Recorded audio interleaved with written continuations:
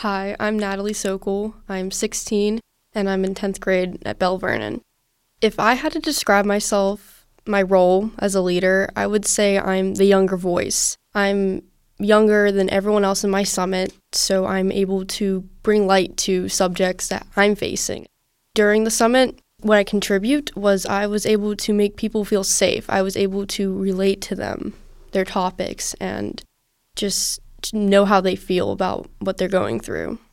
I was one of the leaders for the LGBTQ summit, so it was a lot of people feeling unsafe because they didn't know what people would think about them for being in it. Something I learned or discovered was there are people out there who want to talk about this stuff. People my age, they want to be heard. I want to make my voice be heard through this because it's very important. No one talks about this stuff enough.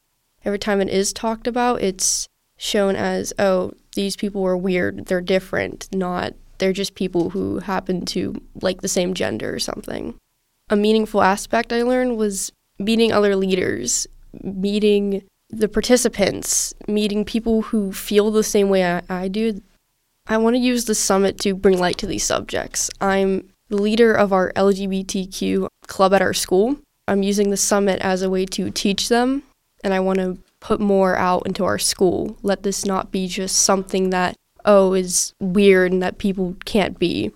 It was pretty amazing to see all these young voices coming together.